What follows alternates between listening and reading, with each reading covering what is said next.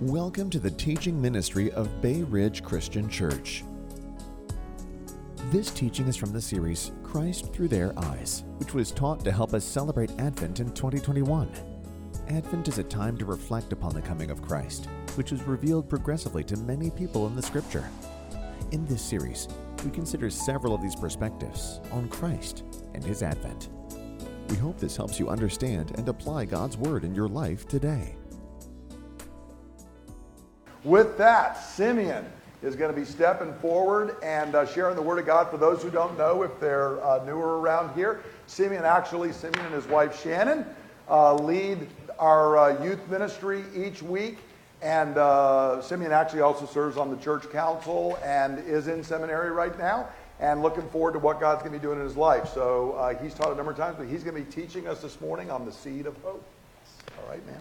All right, as Brett said, I'm teaching today from the subject, A Seed of Hope. And you can see that's a subtitle because this is a part of a series, Christ Through Their Eyes. And Christ Through Their Eyes, that is to say, characters in the Scripture, how they saw the coming of Christ.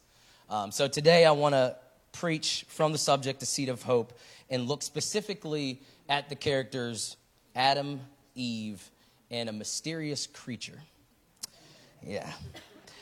So we're going to go to Genesis chapter 3, and as Brett has mentioned many times, I appreciate him mentioning for this is the most important part of the message, is God's Word as I read this. So we're going to read the entire chapter of Genesis chapter 3. Now the serpent was more crafty than any other beast of the field that the Lord God made. He said to the woman, "Did God actually say, 'You shall not eat of any tree in the garden?' And the woman said to the serpent, 'We may eat of the fruit of the trees in the garden. But God said, you shall not eat of the fruit of the tree that is in the midst of the garden. Neither shall you touch it, lest you die.' But the serpent said to the woman, 'You shall not surely die. For God knows that when you eat of it, your eyes will be opened, and you will be like God, knowing good and evil.' So when the woman saw that the tree was good for food, and that it was a delight to the eyes, and that the tree was to be desired to make one wise, she took of its fruit and ate. And she also gave some to her husband who was with her, and he ate. Then the eyes of both were opened, and they knew that they were naked.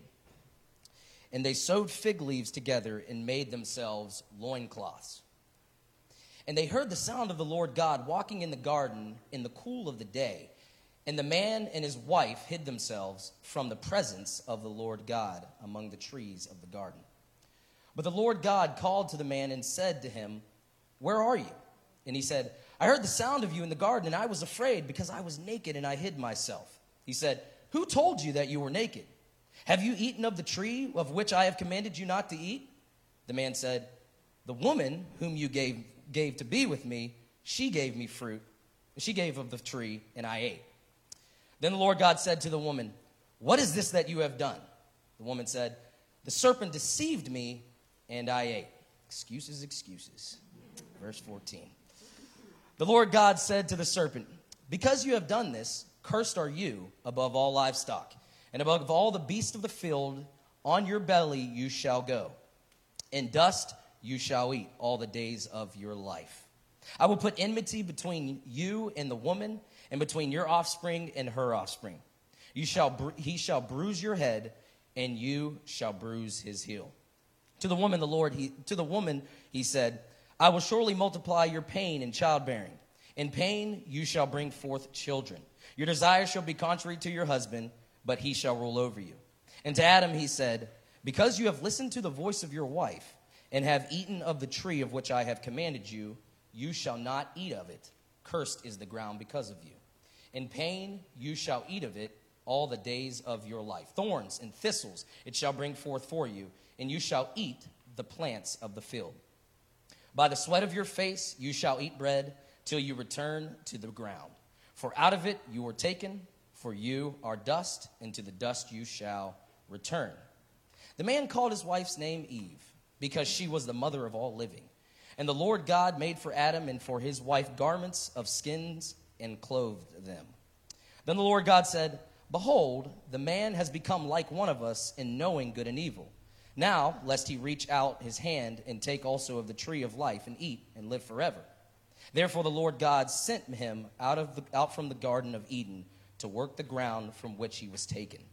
He drove out the man, and at the east of the Garden of Eden he placed the cherubim and a flaming sword that turned every way to guard the way to the tree of life.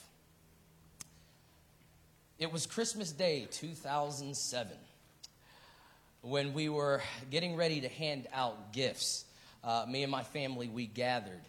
In that particular year, I had really had a strong desire for a certain gift. And that gift was the new iPod Touch. I don't know if you got, can I call myself old because I don't know if I'm there yet. But it was the iPod Touch. Now, the iPhone had come out a little before this, but it wasn't as special to me. Most of it is just because I couldn't have a phone at that time. But the iPod Touch, that was like the gift that I really, really wanted for Christmas. And, you know, I would drop my hints and stuff like that I wanted this gift and things like it. Yeah, I really want that iPod Touch. I really need it to do my schoolwork. But that didn't fly with Mom and Dad. But I didn't get my hopes up too high because we didn't usually get gifts like iPod Touches. But there was a new member in our family, and my brother's girlfriend. She was kind of, new to the family, and I would drop hints, and as I was dropping hints to her, I kind of looked over, and she would look at me mysteriously, and I'm like, man, I think she's going to give me that iPod Touch. Like, I kind of felt it. I was like, that would be, like, really nice. And so we get there, Christmas Day, and she walks up to me and gives me a box. And I'm like, I really feel like she is giving me this iPod Touch. I open up the box, and there it was. So I thought, the iPod Touch. I opened up the box, looked like it, pulled it out, and the iPod Touch was an iPod Touch case. It was not the iPod Touch. I got the case that she gave me, the kind that you put on your arm and everything like that when you're going to go work out. She bought me that for Christmas. And then she looked at, it's cruel. She looked at me and said, okay, so now when you get the iPod Touch, you'll have a case.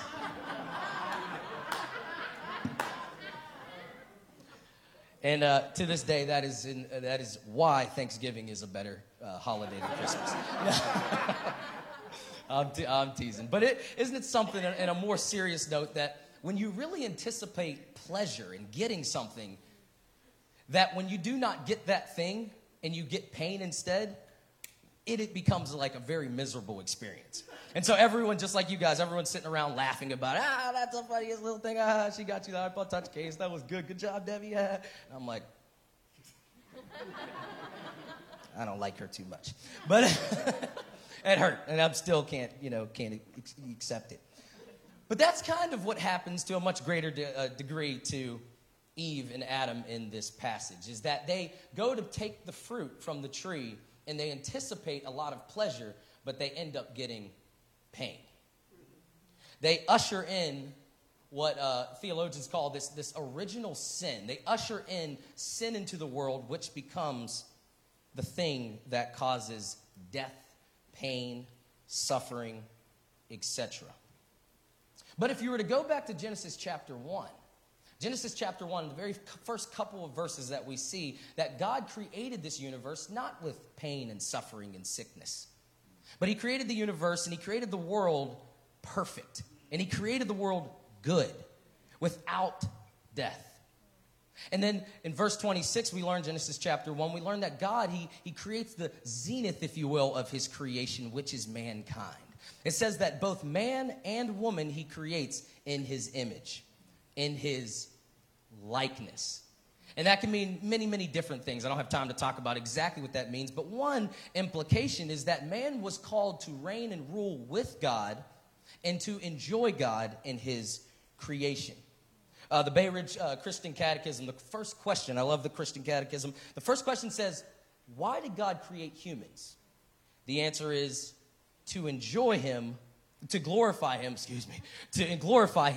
and enjoy him forever. And so, to glorify God and enjoy him forever, how was man supposed to do that after he created him in Genesis chapter 1?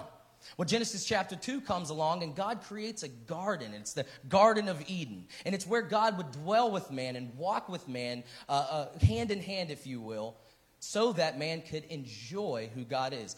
Psalm chapter 16 tells us that in the presence of God is fullness of joy. There's fullness of joy in the presence of God. And so now man is able to complete his mission, and he's able to work in the garden, but also enjoy God as he walks with God day by day. But there is one stipulation. Man is not to eat from one of the trees in the garden, the tree of the knowledge of good and evil. Now, I'm not exactly sure why man's not allowed to eat from that particular tree. Different people speculate. But for me, it's quite clear that there's one real strong reason, and that is God gives us commands so that we can commune with him. That obeying God's word is how we enjoy God. The second question in the Bay Ridge Christian Catechism, it asks the question, where do you learn how to glorify God and enjoy him forever? Like, where do you learn to do that? The answer, in his word, the Bible. So when God gives us a command, it is an invitation to obey that command so we can receive blessings from God. And so God gives them a command so that they would enjoy him. But, as I just read, that doesn't happen. They end up failing, and like I already mentioned, they usher in what they call this original sin, which brings pain and suffering in the world. And if you remember in the passage, it says that they were exiled, removed from the Garden of Eden, removed from the presence of God, and by implication, from joy. And just a quick little footnote, this is the beginning of mankind seeking pleasure in places outside of God's presence. This is the beginning of that. So when we see all the pain and the hurting and the sorrow in our world, we see people hurting and self-sabotaging. We don't have to wonder, where does that come from? Why are people so wicked? Why is there so much evil in this world? Well, we can go back to Genesis chapter 3, and we have it right here. It is because we, not God, we have failed to obey him, and because of that, death is what happens. But, okay, we have the original sin. That's the first thing we kind of notice in this passage. But we also notice something new into the scriptures in Genesis chapter 3, and that is this mysterious creature, this serpent, if you will. Let's look back at verse 1 and see what we can learn about this serpent. It says, "Now, the serpent was more crafty than any other beast of the field that the Lord God made." So the very first thing that we see is that the serpent is crafty, meaning he is wise, he has wisdom, and that he's a beast of the field. In other words, God created this serpent. The serpent's not good or bad. Serpent seems to be neutral. However, it doesn't take long before we look at the passage and it's like, okay, but something's up with this guy because he seems to be a bit evil. You can clearly see that he's opposing God. So is he being influenced by something else? Clearly, he's not a neutral being. So let's go on and look at the dialogue here. The serpent goes to the woman. He says, "Did God actually say, 'You shall not eat of any tree in the garden'?" And the woman said to the serpent, "We may eat of the fruit of the trees in the garden, but God said, 'You shall not eat of the fruit of the tree that is in the midst of the garden, neither shall you touch it, lest you die.'" Now, I didn't read it back in Genesis chapter 2. That's not what God says. God says, "You shall not eat of the fruit of the tree in the garden, and you will die if you do." She didn't say nothing about touch it. It didn't say anything like that. So what's happening here? Notice the word actually. Notice that word actually. It's kind of like the child that says, "Did mom actually say I can't have a cookie? Like, can I is that what mom, she really said that?" Think about it. What is happening here? For the serpent to say, "Did God actually say," is for the serpent to suggest that God's word does not mean what it actually says. He is questioning and challenging the integrity of God. He's challenging the integrity of God. And, as a youth pastor, I've been doing youth ministry almost 6 years now as a collective. And people will often ask me, why do you think that high schoolers and even college students, when they leave the high school or college, why do they leave the church? So, why do you think that is? I think there's many different reasons. But I think one of the big reasons is that high schoolers, well, even before that, we tend to just trust our parents.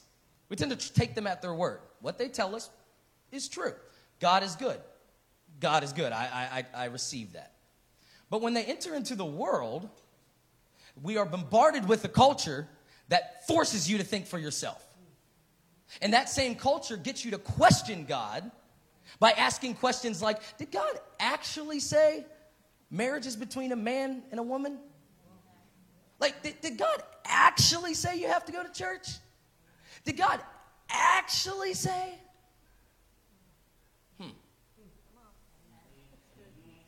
And when we question the goodness and the sovereignty of God's word, we allow for the seed of doubt to take up residence in our lives. And that's exactly what's happening here. Did God actually say that you will die? Like, did God really say that? So what's happening now is Eve, all of a sudden, she allows this seed of doubt to come into her heart, and the devil's goal is that it would germinate into this rebellion. So when we question it, that's when we end up getting in trouble. Look at the next verse. But the serpent said to the woman, you will not surely die. For God knows that when you eat of it, your eyes will be opened, and you will be like God, knowing good and evil. So when the woman saw that the tree was good for food, and that it was a delight to the eyes, and that the tree was to be desired to make one wise, she took of its fruit and ate. And she also gave some to her husband who was with her. So notice here is the passage. Notice that the serpent, he takes the seed that's in the ground of doubt, and he pours the water of lying, and it comes out, and she gets deceived. She lies. He says, God didn't say that. You're not going to die if you eat of the fruit. But again, I didn't read it, but in Genesis chapter 2, God goes to Adam and says, you're going to die if you eat the fruit. So here's a quick little note for us, is that the things that you allow, or we allow, to get us to question God's goodness and his sovereignty, it is that thing that we enable to have authority in our lives. So that's what happens here. She allows the serpent to question God's integrity, and she bites, and she gives into that. And as soon as she does that, she gives power to the serpent. And now the serpent has the ability to say, let's change the word of God now. You're not going to die. So now the serpent's word is greater than God's word. That's what we see with our culture. When we allow it to question God's goodness and God's sovereignty, we give it the power to tell us what is true and what is not. And he just completely lies. And then he goes on and he says that you will be like God. You will be like God, knowing good from evil. Like God, like God, like God. If you've been a member at Bay Ridge for some time, or if you've just been listening to this sermon, I don't know if you're listening, the phrase like should sound pretty familiar. We just saw it.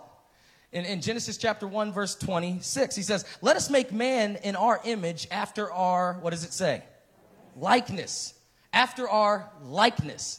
Well, So man is created in the image of God after his likeness. And the devil's lie is, wait a second, you're not going to die, but not only that, but if you eat of the tree, you're actually going to be like God. But the fact is, they already were like God. They were already like God. So why did she need to be more of God? Why? Because that's, again, what the serpent does, is he deceives you. He gets your eyes off of not only who you are, but he gets your eyes off of what you have. And God said, I've created you valuable in my image, in my likeness, and then we still want to be more like God. We reject what we have, and then we move and try and be God. Again, I work in the school systems, and it's a challenge. It's a real challenge.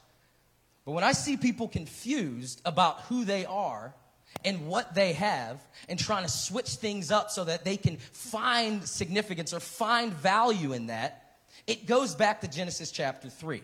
It's the original deception.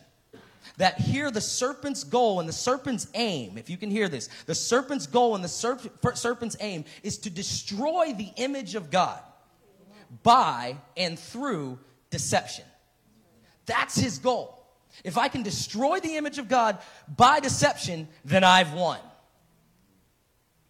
Who is the image of God? We are. We've been talking about it. We are humans. We are the image of God. So if I can destroy the image of God, then I will have my value. Because we'll see here in a second, the serpent is just mad because he can't be like God. But this does make us wonder. It does make us wonder, who is this serpent? Because like I said, he's a little mysterious, but come on. This dude is evil. But as we look to the New Testament, and here's just a quick little how to read Scripture, and Brett has told us this as well, that when you're reading in the New Testament and you see a clear reference to Old Testament passages, you need to take those references, you need to take those words of the New Testament authors as authority and authoritative commentary on the Old Testament passage. They will expound the truths of the Old Testament. And so look here in Revelation chapter 12, verse 9. And the great dragon was thrown down, that ancient serpent of old, who is called the devil and Satan, the deceiver of the whole world. He was thrown down to the earth, and his angels were thrown down with him.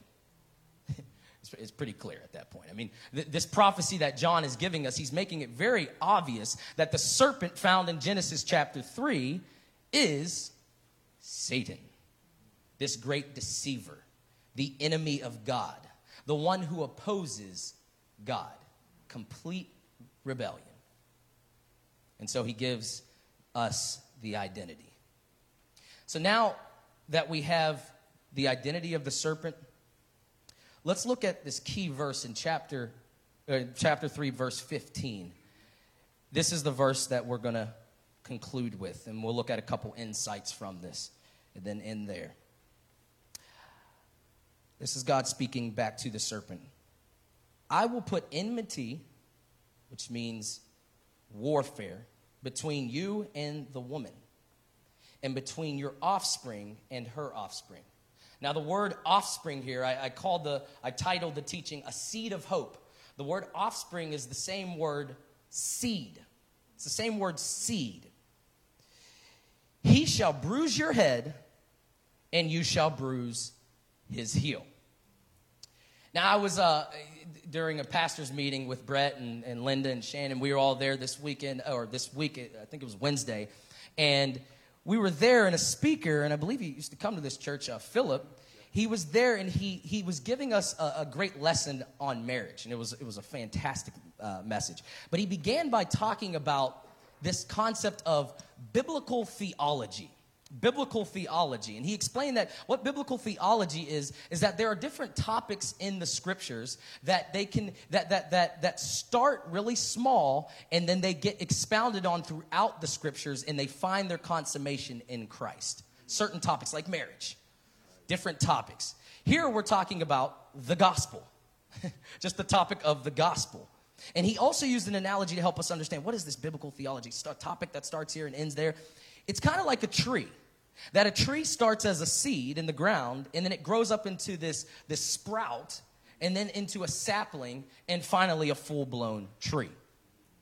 And so as we look at this passage here, theologians, they call this the first gospel, like Brett said this morning. It is the first gospel that we are given right here in this passage. It's where we're given the gospel of Jesus Christ in seed form in the ground. Just keep that in mind as we look at these couple insights. Here's the first one.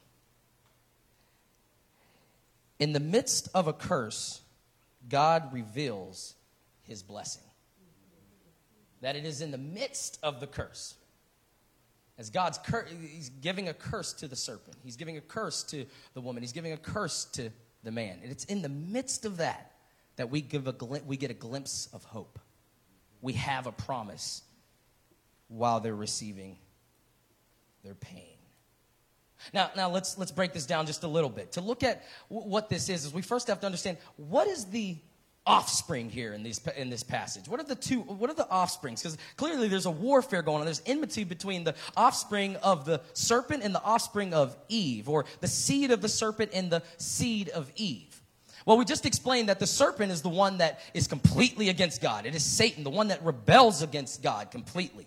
So a seed or an offspring is a synonymous word for that is a child or a descendant, someone that comes from the lineage of that. So what's the offspring of the serpent? Well, it's those who come from his line that live in complete rebellion against God. It's what Jesus would say in John. It's who Jesus would say, you are the sons of the devil. Now, that's a pretty harsh term, but Jesus is making a point. Or who Paul, in Ephesians chapter 2, he would say that these are the sons of disobedience. It's those who come into this world and live in complete rejection, disobedience to God, the offspring of the serpent. Now, who's the offspring or the seed of Eve? Well, it's the complete opposite. It's the complete opposite. Those who live in complete obedience to God. The complete opposite is because there's a war here. Okay? Those who are living in complete rebellion versus those who live in complete obedience. And if we were to continue to read the story in Genesis chapter 3, it's the very beginning of the Bible, but if we went from Genesis chapter 4 and we keep reading all the way up till Genesis chapter 11, we see some real dark stuff happening. We see Cain versus Abel, and you kind of see this warfare already happening, that there's this disobedience versus obedience happening, and one kills the other, and it just gets really bad. But it spirals all the way down in Genesis chapter 11 to the point where God's just like, look, all of mankind resembles the offspring of Satan instead of the offspring of seed. In other words, everybody's disobedient. God tried to wipe it out with a flood, brought it back up with Noah, and then it goes down and spirals down. No one is found righteous. Nobody is found obedient to God. The offspring of the serpent seems to be winning. But Genesis chapter 12, this is where we find a very essential character in the Bible, and his name is Abram. We find him that God calls Abram as a particular person, and he wants Abram to follow after him and walk in righteousness after God. And so you can see God pulling from the serpent, or the seed of the serpent, and saying, I want to have this one man for me so that I can start something different. I want to keep this war going so I can win the war. God pulls Abram out and says, you are going to be my person. And he says this, that you're going to be my reward, Abram. But not only that, but you're going to be the one who perpetuates a generation of obedient people so that the rest of the world can eventually come back into this obedience with me. And he says in Genesis chapter 15 to Abram, he says that your seed is the one that's going to take the promise of being my people. Oh, so it's a beautiful thing. We have Abram, and he has his children. He has Isaac, he has Jacob, and he keeps going, and you have what we know in the Old Testament as the Israelite people. The seed of Eve is starting to emerge, and so you kind of see the promises in Genesis chapter 3 being a seed in the ground. You can start to now see it's more like a little sprout. You're like, oh, okay, so maybe the seed of Eve are these Israelite people. Problem with that is, did they obey or did they disobey? Yeah, they disobeyed pretty hard. They had some good days and they had some bad days. Kind of sounds familiar, doesn't it? But they lived in complete disobedience to God, to the point that when we get to Judges, the book of Judges, at the very end of Judges, it says that none of them followed after the Lord, and they followed after their own way. They were pulled out from the seed of the serpent, and they were called to be the seed of Eve, and they did not obey what God called them to obey, and they end up failing. Misery. However, God goes back to his people and he says, well, I'm going to get this right with you guys. And I'm going to bring out a king so that you guys can walk in obedience to me. And so he brings out Saul, and Saul fails, but he calls David to be this king who would lead his people in obedience. And in 2 Samuel chapter 7, one of the essential, most key chapters in the whole scripture, to understand scripture, you got to know 2 Samuel chapter 7. 2 Samuel chapter 7 records a dialogue between God and King David. And God goes to King David and he says, I'm going to have your seed, David. There's that word again, seed. I'm going to have your seed sit on your throne forever. And you and that seed, they will cause the world to walk in obedience. And so as we saw the seed in Genesis chapter 3 go to now a sprout with Abram and his people, and as they disobeyed, also we're starting to get a little more insight. And we're starting to see that sprout go more into what we would know as like more of a sapling. And it grows up a little bit, and now we know that it's not a generation of people That is the seed of Eve. But now we can start to see that it's one person that's going to come from the line of David, and he is going to be the king of the Israelite people. And that sapling, I'm not going to continue too deep into that, but that sapling, it grows and it grows in the Old Testament. We're given more prophecies and more prophecies. And then all of a sudden, when we come to the New Testament, we begin to learn that the identity of that king that comes from the line of David and also from the line of Abram, we begin to see that, wait a second, this guy is Jesus Christ. And not only is he a man that comes from the line of David, but he is God that comes from the line of David. And he is the virgin, like we sang in the songs. He is the virgin. He comes from the virgin's womb, who is God, and he is also man. And he sits on the throne for eternity. So that's what we have. We have the seed of the serpent, the sons of disobedience, versus the seed of Eve, who we can identify in the New Testament as Jesus Christ. Which brings me to the second point, which is the enemy's attack leads to the enemy's defeat. The enemy's attack leads to the enemy's defeat. Again, it says that the enemy here, his seed will bruise or wound the heel of the seed of Eve. And the seed of Eve will actually bruise and wound his head.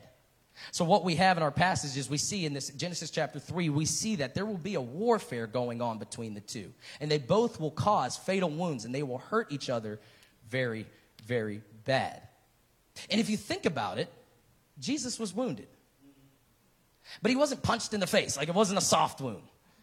It was a fatal wound. And he was wounded by being killed and crushed on a cross. By who? The seed of the serpent. Who is the seed of the serpent? Those who walk in disobedience. The seed of the serpent, those who crucified Jesus, placed him up on the cross and wounded him. And a fatal wound, last time I checked, like that means you're going to die. like a fatal, like you're dead. And Jesus, he goes down into the grave. And it looks like all hope is lost. And you have to really picture that, because we know the end of the story. It's like, yeah, but he comes back. It looked like all hope was lost. It looked like the seed of the serpent won. It looked like he had crushed him completely.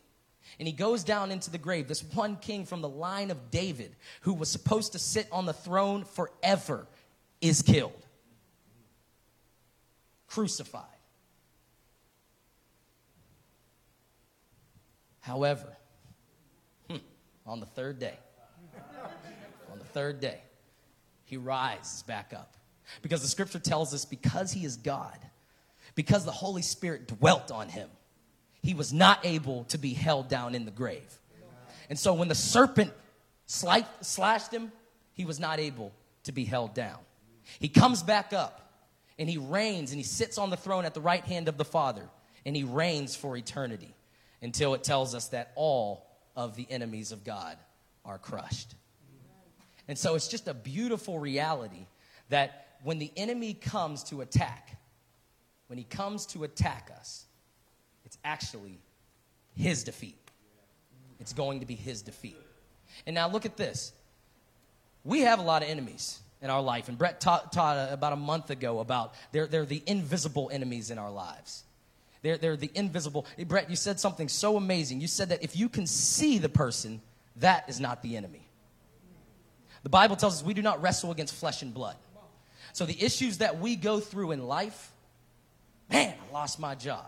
Man, she broke up with me. Man, I can't pay the bills. The issues that we go through in life, they're talking bad about me again in my workplace. The issues that we go through in life, it is not caused by a person. It's an invisible warfare that is happening in our lives. And there was an invisible warfare that was happening in the life of Christ. And you even remember in Luke chapter 4, Matthew chapter 4, he was tempted. Satan comes to him and straight up, he duels him. I mean, he's fighting him. But Jesus wins that war. It was visible to him, but it's invisible to us. And when we see him win the war, it should encourage us. Because we know that no matter how bad it gets in life, our hope is in his second coming. Our hope is in the reality that he's already won. That is our hope, and that is our joy. How do we get back into the Garden of Eden where the cherubim is standing? Well, we place our faith in Jesus Christ. And when we place our faith in him, he wins the battle for us. But not only does he win the battle for us, he becomes our hope, he becomes our peace, he becomes our joy, he becomes our love. That no matter what we do in life, we're constantly seeking after pleasures, and we're seeking after things that can make us feel human, and we're seeking after things that give us life and give us purpose. But I'm here to tell you today that that life, that purpose, that joy, that peace, it is found in the victory that Jesus caused for us. And when the devil went to defeat him, he actually found his own defeat. Amen. So, how can we apply it?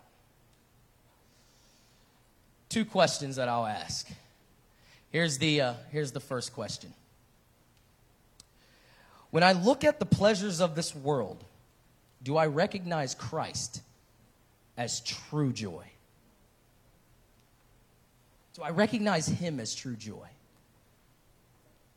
Something happened in the passage that as soon as they ate from the tree, what did they do? They recognized they were naked, and they found loincloths and they ran. What's happening? They take their eyes off of the divinity of God and they place it on their own humanity and their own frailty. And they realize and recognize they aren't him. They realize, like, I'm not him, because they see who they are. But we were never meant to be God. We were meant to enjoy God. The greatest thing in the universe is God. If I were to give you the greatest gift, if I were to give myself the greatest gift, that iPod Touch, as much joy as it can bring. And so, I mean, it can bring some pretty solid temporal joy. I can tell you there's some things out there for Christmas that I would like to have that'll bring me some joy. Ooh, yes, Lord. But if I were to get all of those things, it would bring temporal joy. But if you could give me the thing that brings real joy, if you could give me that, tell me where to sign up. Tell me where to sign up. There's something about it. There's something in me, just like a fish out of water. I am made for joy. Like, I'm made for it. Something in me is like, I want to be happy. I want to be happy. Like, I'm the kind of guy, like, I build systems in my life to avoid misery and pain. Like, I don't like pain. I don't like things that hurt me. I don't like things that keep me from happiness. I really just don't, like, straight up. Now, I got a wife to testify for that now. But if you can give me something that just gives me joy, and I'm here to tell you, it's not your job. It's not the government. It's not the temporal things that can be good, but it's not those things. It is Jesus Christ. He is what brings happiness. Placing your faith in him and your hope in him is what brings happiness in your life. It's what brings joy. Why were humans created? Humans were created to glorify God, make much of God, to magnify God, to see him as great, to see him as beautiful, to see him as fantastic. Humans were created for that, to do that, and then to enjoy him. It's not a separate thing. As we sing here and we worship and we praise and we hear the word and we yes and we amen it, all we're doing is glorifying God. We're making much of him and we're receiving joy. If you're new to that, if you're new to church and it's like, man, why are they all screaming and why are they doing all that kind of stuff? That's fine. Like, I get it. If I walked in for the first time and I didn't know Jesus, that would be weird. But that's because we want to make much of our God. It's because when we go out of these doors and we see the pain and we see the suffering and we see the hurt and we see the sickness and we see the death and all these different things in our life, when we see that, we need a hope. And it, like I said, it can't be the government. It can't be my parents. It can't be my education. It cannot be my job. Because what happens when I lose those things? What happens when I take those things and they are taken away from me? What happens? Then what I place my trust in must be Jesus. So when I look at the pleasures of this world, do I recognize Christ as true joy? When I see the apple, or whatever type of fruit it is, when I see that fruit and there's a temptation to grab, do I recognize his divinity or do I see that? Got to get our eyes to Jesus. We got to get our eyes to Jesus. Here's the second and final question.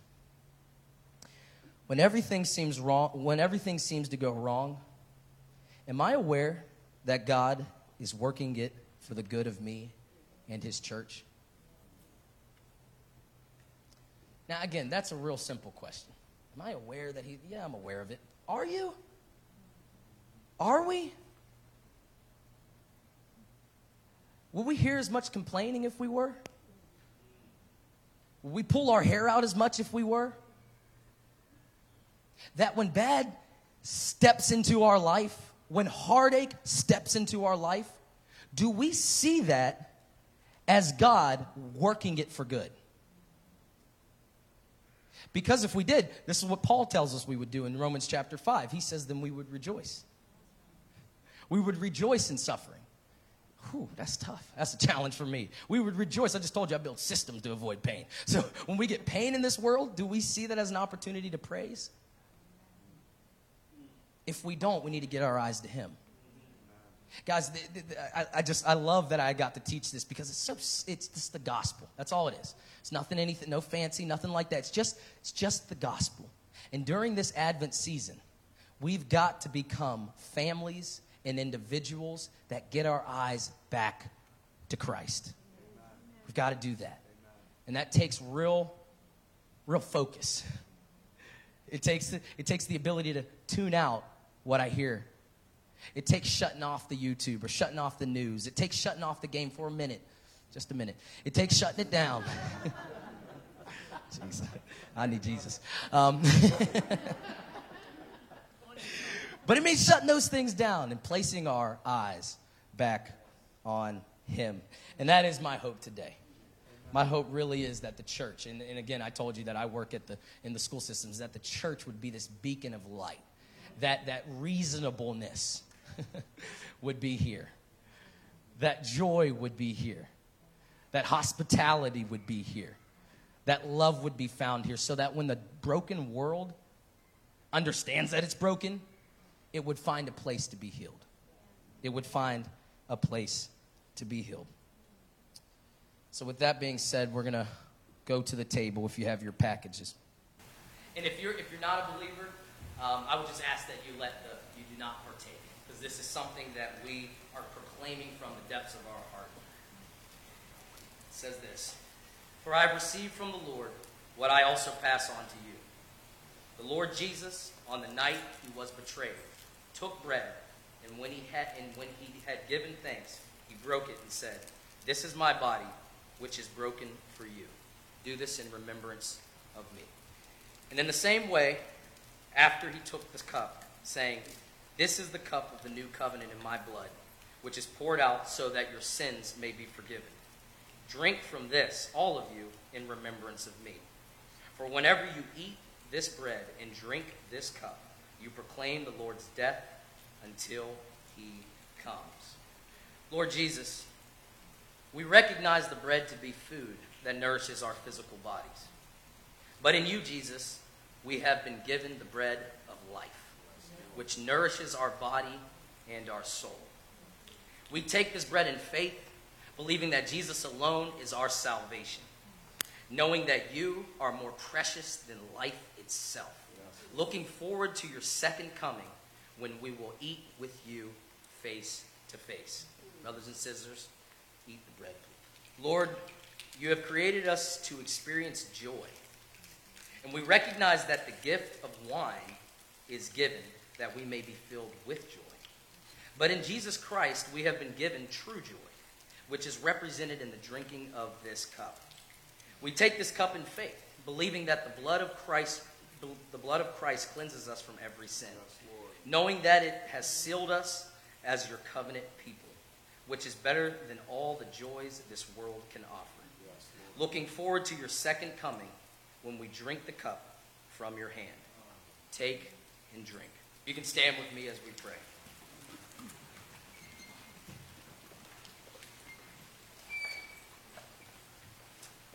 Before we pray, I want to mention that as amazing as the reality of Jesus being the seed of Eve for us is, that when we place our hope and our faith in him, we now are co-heirs with him. beautiful thing that the fight that he overcame for us is now our victory. That's something to celebrate. It's something to be encouraged with. Holy Spirit, we are thankful for you as you have regenerated our souls to walk in obedience as Adam and Eve walked with you before the fall. Empower us today to go forth with power. Strengthen us today in the gospel of Jesus Christ. Remind us during this Advent season that you are the King of this world, whereby the enemy will receive his final defeat. May we be given the courage to take it to the world. Bless us, O God, with true joy. Bless us with peace that surpasses all understanding. Come upon us today in power and love, teaching us that all the bad we see will be reworked for our good. Encourage us, your people, that we may walk in a manner worthy of our calling. We pray these things in the name of our Lord Jesus Christ. Amen. Now for an unusual benediction, but it'll make sense. I appeal to you, brothers, to watch out for those who cause divisions and create obstacles contrary to the doctrine that you have been taught. Avoid them. For such persons do not serve our Lord Christ, but their own appetites, and by smooth talk and flattery they deceive the hearts of the naive. For your obedience is known to all, so that I rejoice over you. But I want you to be wise as to what is good and innocent as to what is evil. The God of peace will soon crush Satan under your feet. Amen. The grace of our Lord Jesus Christ be with you. Amen. Amen. Brothers and sisters, I just want to let you know that there is no greater blessing than being in the family of Christ. So go blessed to be a blessing. Thank you for listening to the teaching ministry of Bay Ridge Christian Church. For more teachings and resources, please visit www.brcc.church.